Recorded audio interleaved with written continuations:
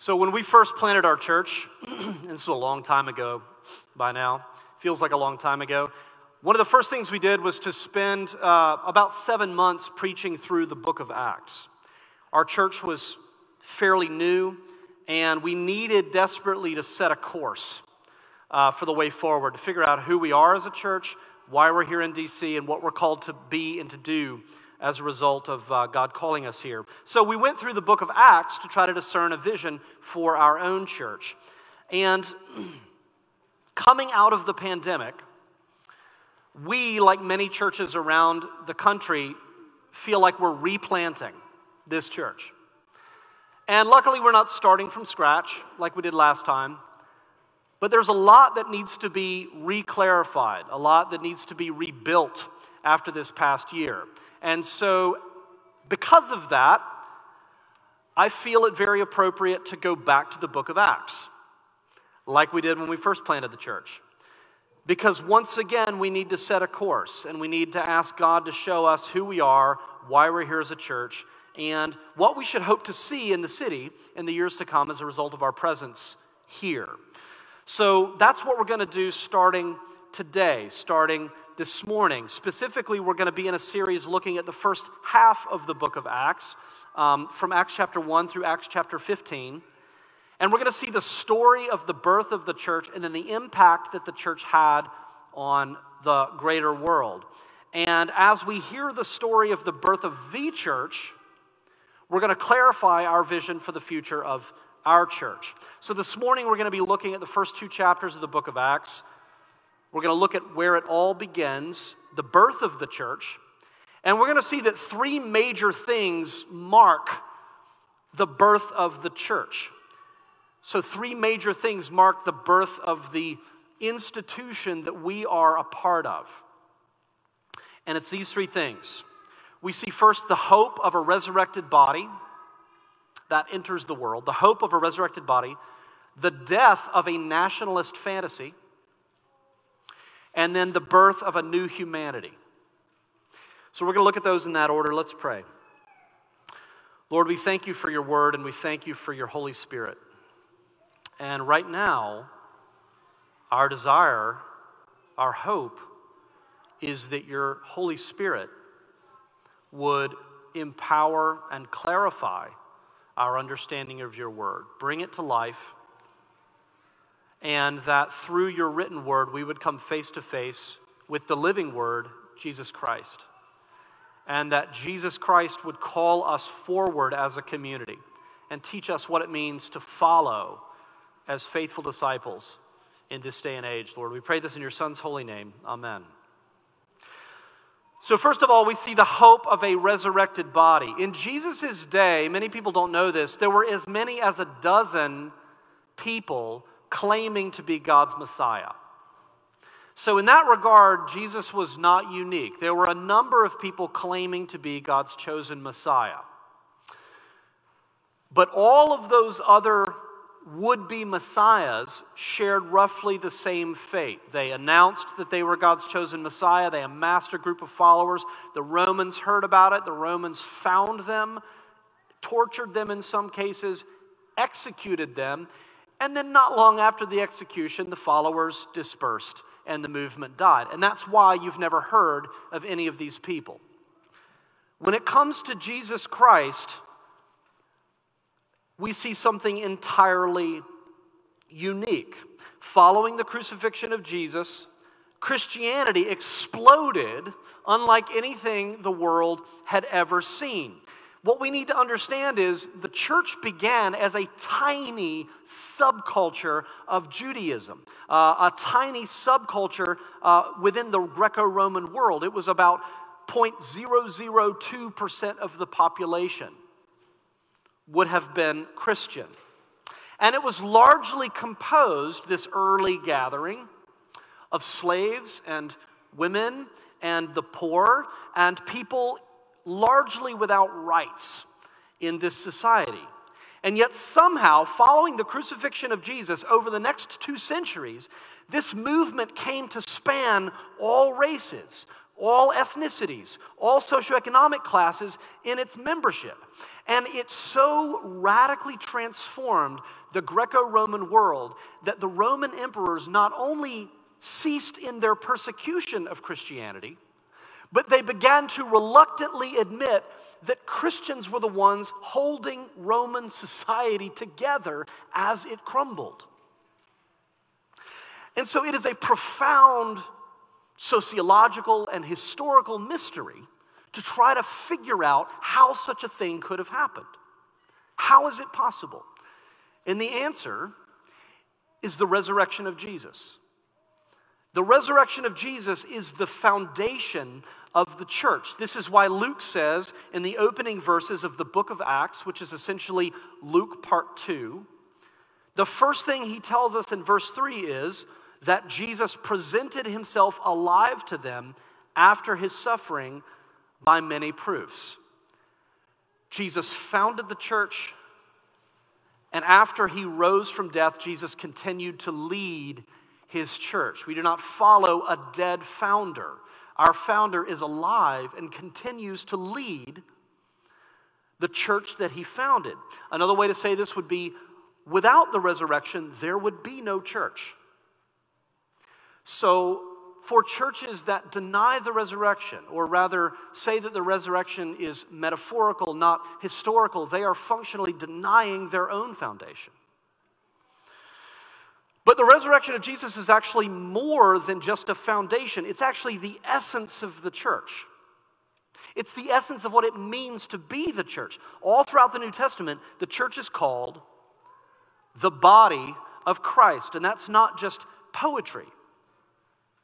What this tells us is that we as a church, we as Church of the Advent, if we want to know what it means to be a church in a place like DC, we need to ask, how do we function as the body of Christ in the world? And the only way to learn that is to look at the body of Christ and to learn how to be his body by looking at his body. And we look at the risen body of Jesus, and we see first that Jesus' body proves that this world matters to God. That matter matters to God. We see that God plans to do in the world what he did in Jesus' body, which is to resurrect it and renew it. One of the most besetting tendencies in the church is to try to remain aloof from the day in, day out realities of the world, as though we are somehow above or beyond, as though that is somehow below us.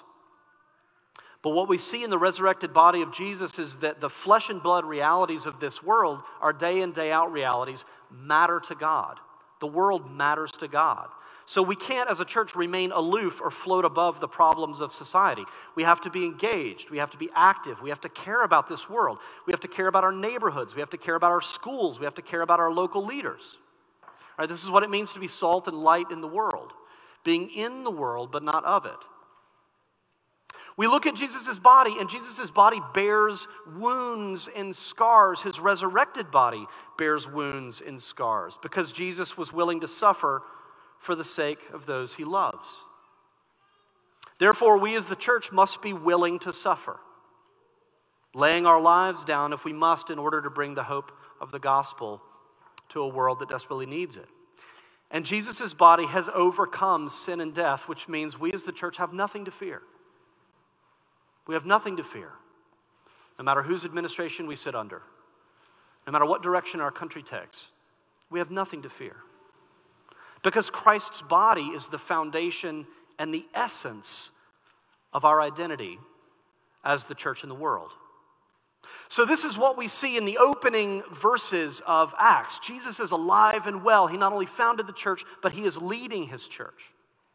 But there are obstacles that must be overcome, and we see one of those obstacles as we move forward in this account in Acts. In verse 6, chapter 1, so when they had come together, they asked him, Lord, will you at this time restore the kingdom to Israel?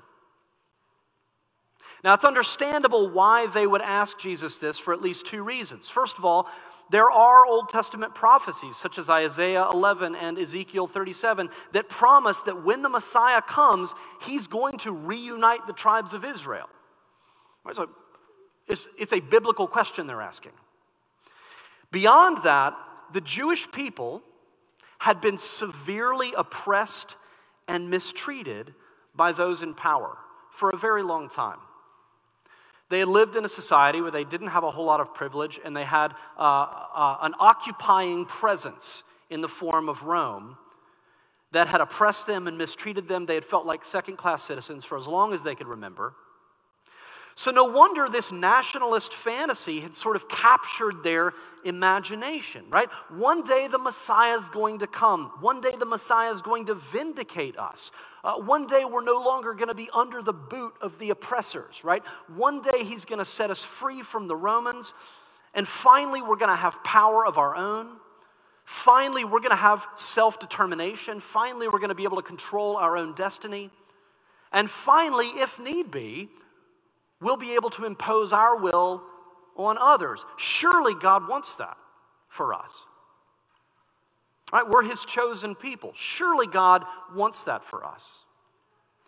And basic nationalism, the organization of people into self-governing nations is neither here nor there. It's simply a very logical way of ordering society. And a certain amount of loyalty to one's nation makes a lot of sense. But there are ways that nationalism and a kind of nationalistic fantasy can become distorted, where it starts to become a zero-sum game, where it becomes a certain set of assumptions about power, about superiority, when it becomes about protecting your own self-interest above all else.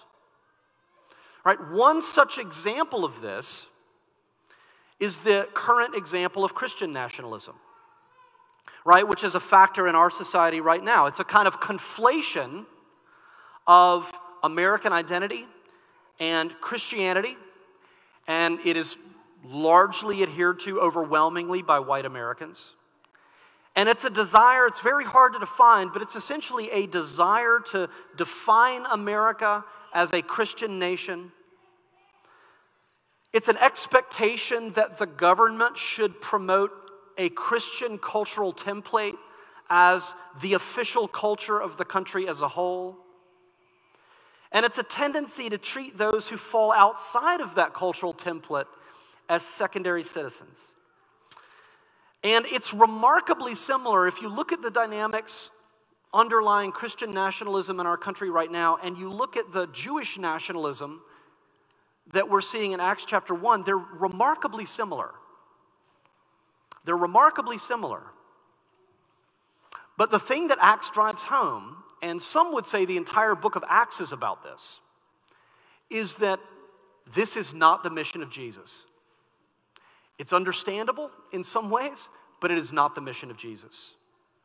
Because Jesus is going to reunite Israel, but it's going to be a new Israel. It's going to be an Israel unlike anything the world has ever seen before. He says in verse 8, "You will receive power when the Holy Spirit has come upon you, and you will be my witnesses in Jerusalem and in all Judea and Samaria and to the ends of the earth." What you just saw there is the table of contents for the book of Acts. This is the outline of the entire rest of the book. Right? The gospel explodes, and then the shockwave goes outward. In chapters 2 through 7, we see it in Jerusalem. Chapters 8 through 12, we see it in Judea and Samaria. Chapters 13 through 28, it goes to the ends of the earth. And guess what? It is still going. It is still going. We're still writing the book of Acts. The mission of Jesus is not limited to one nation. It's about going to all the nations. The commentary by Willie James Jennings, he says this: "The deepest reality of life in the Spirit depicted in the book of Acts is that the disciples of Jesus, listen to this, rarely, if ever, go where they want to go, or to whom they would want to go. Indeed, the Spirit seems to always be pressing the disciples to go to those to whom they would in fact strongly prefer never to share space or a meal, and definitely not life together. And listen to this. Yet it is precisely this prodding to be boundary crossing and border transgressing that marks the presence of the Spirit of God. Listen to that. We think of a Spirit-filled church as a church where people are speaking in tongues and speaking words of knowledge and being slain in the Spirit. And maybe that's true. I'm not denying that. But this passage shows us that a Spirit-filled church is one where people are filled with a divine desire to love and to serve the very kinds of people they would otherwise prefer to avoid. That's a Spirit-filled church. And this is setting up a choice for us as the readers. You can either be a nationalist in the distorted ways that we just talked about, or you can be a witness. But you cannot be both a nationalist and a witness.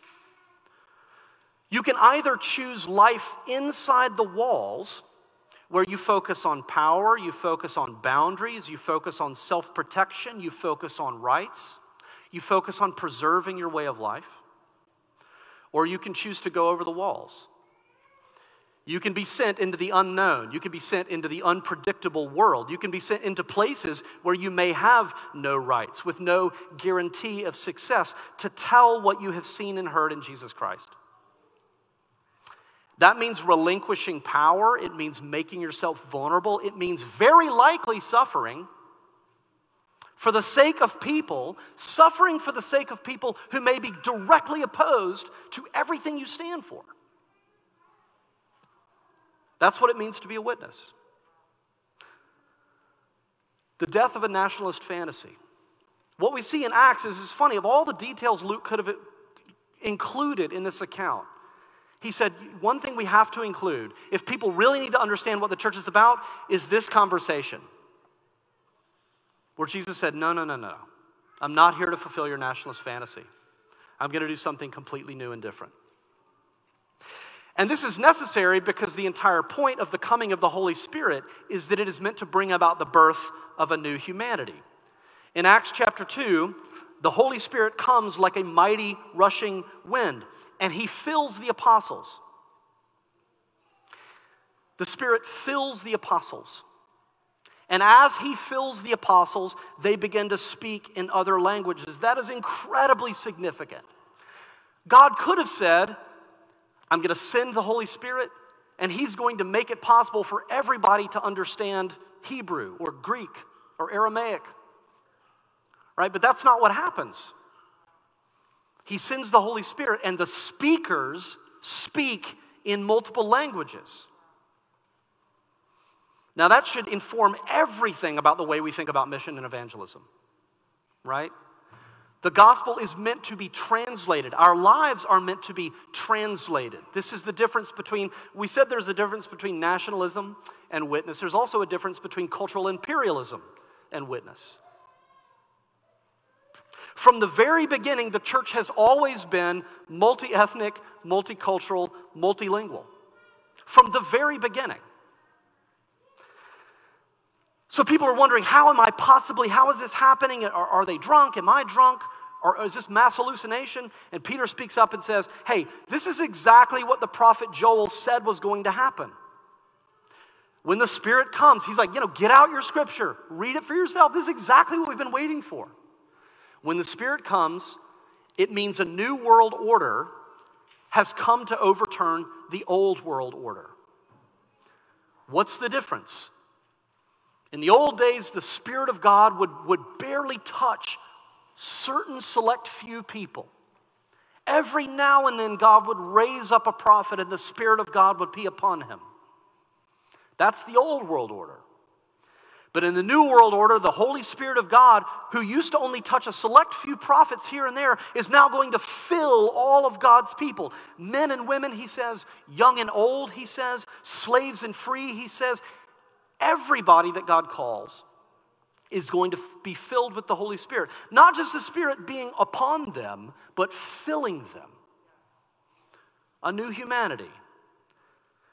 And he says salvation is clearly not only for the Jews, but for everyone who calls upon the name of the Lord. All of the people whom God calls to himself will now be saved. Jesus has ascended to the throne of heaven. We see the ascension happen, and now he is establishing a new humanity on the earth. You know, I read Acts for so many years and never understood how unbelievably political this book is. You know, this is a world where you could believe whatever you wanted as long as it didn't threaten your ultimate allegiance to the emperor. Right? That was the real religion. It was fidelity to the state. Politics was the real God. And this says, all of you politicians, all of you leaders of state, you all just lost your power. You all just lost your authority. Right? We'll continue to function as though you have authority for a while, and God's going to work through that, but there's now a king in the throne. There's now the king of the world is risen. Right? And so people hear this, and they hear that the very person that you executed, God has exalted and made both Lord and Christ. And it cuts them to the heart, and they say, what shall we do? What do we do? And Peter says, repent and be baptized.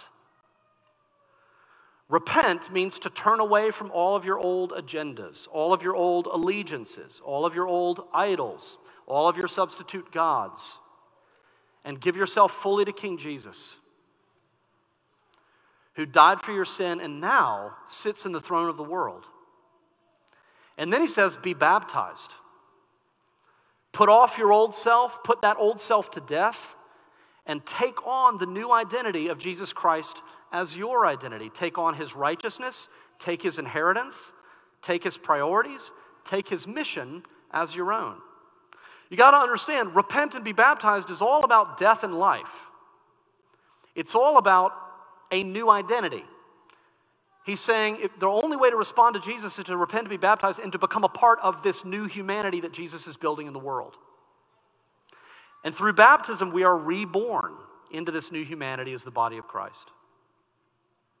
So this is the birth of the church. And these points, the hope of a resurrected body, the death of a nationalist fantasy, the birth of a new humanity, these themes really set the course for the book, but they also set a course for us as we think about what we are called to be in this city and in the world. So as we contemplate our future together as a church, as we are rebuilding, trying to get everybody back together in person, starting up our programs and ministries, we're going to be rebuilding our sense of vision as well. So we're going to be talking a lot about the ministry of the Holy Spirit. We're going to be talking a lot about the ministry of the Holy Spirit and our desire to grow a ministry of the Holy Spirit, a ministry of healing prayer at Church of the Advent. And some of you know about the class that we'll be hearing more about later in the service that's starting on May 6th, led by Rob Kretsch. That's going to be an exploratory step for us as a church in that direction. We're going to be talking a lot about the gifts of the Spirit, what it means to have a church where everybody is operating out of their gifts. We're going to be talking a lot about evangelism in the weeks, months, and years to come, and our explicit desire to reach the unchurched, the de-churched, people who maybe grew up in the church, baptized as babies, but who have since walked away from the church, to reach people in our neighborhoods, to increase the number of adult baptisms that we have here at church. We're going to be making that an explicit goal and asking and praying, how can the Holy Spirit lead us to become bold witnesses where we live and work? And we're going to be talking a lot about missions and what it looks like for us to actively and enthusiastically support and partner with other ministries and missionaries in other parts of the world, understanding that's a vital part of what it means to be a Spirit-filled church. And we're going to be talking a lot about race, and we're going to be talking about the power of the gospel to bring racial justice and healing in our society. And I think that last one is especially urgent for us as a church. It's especially urgent that the church be engaging issues of race and injustice and the need for healing. And that's a very controversial thing to bring up, but I'm just going to say a couple of things about it. We need to understand something about the conversation in our country around race and why the church has to speak up. There are a lot of people out there who are trying to make a difference. There are a lot of people out there trying to do really good work, but you need to understand the dynamics at work. Listen to this.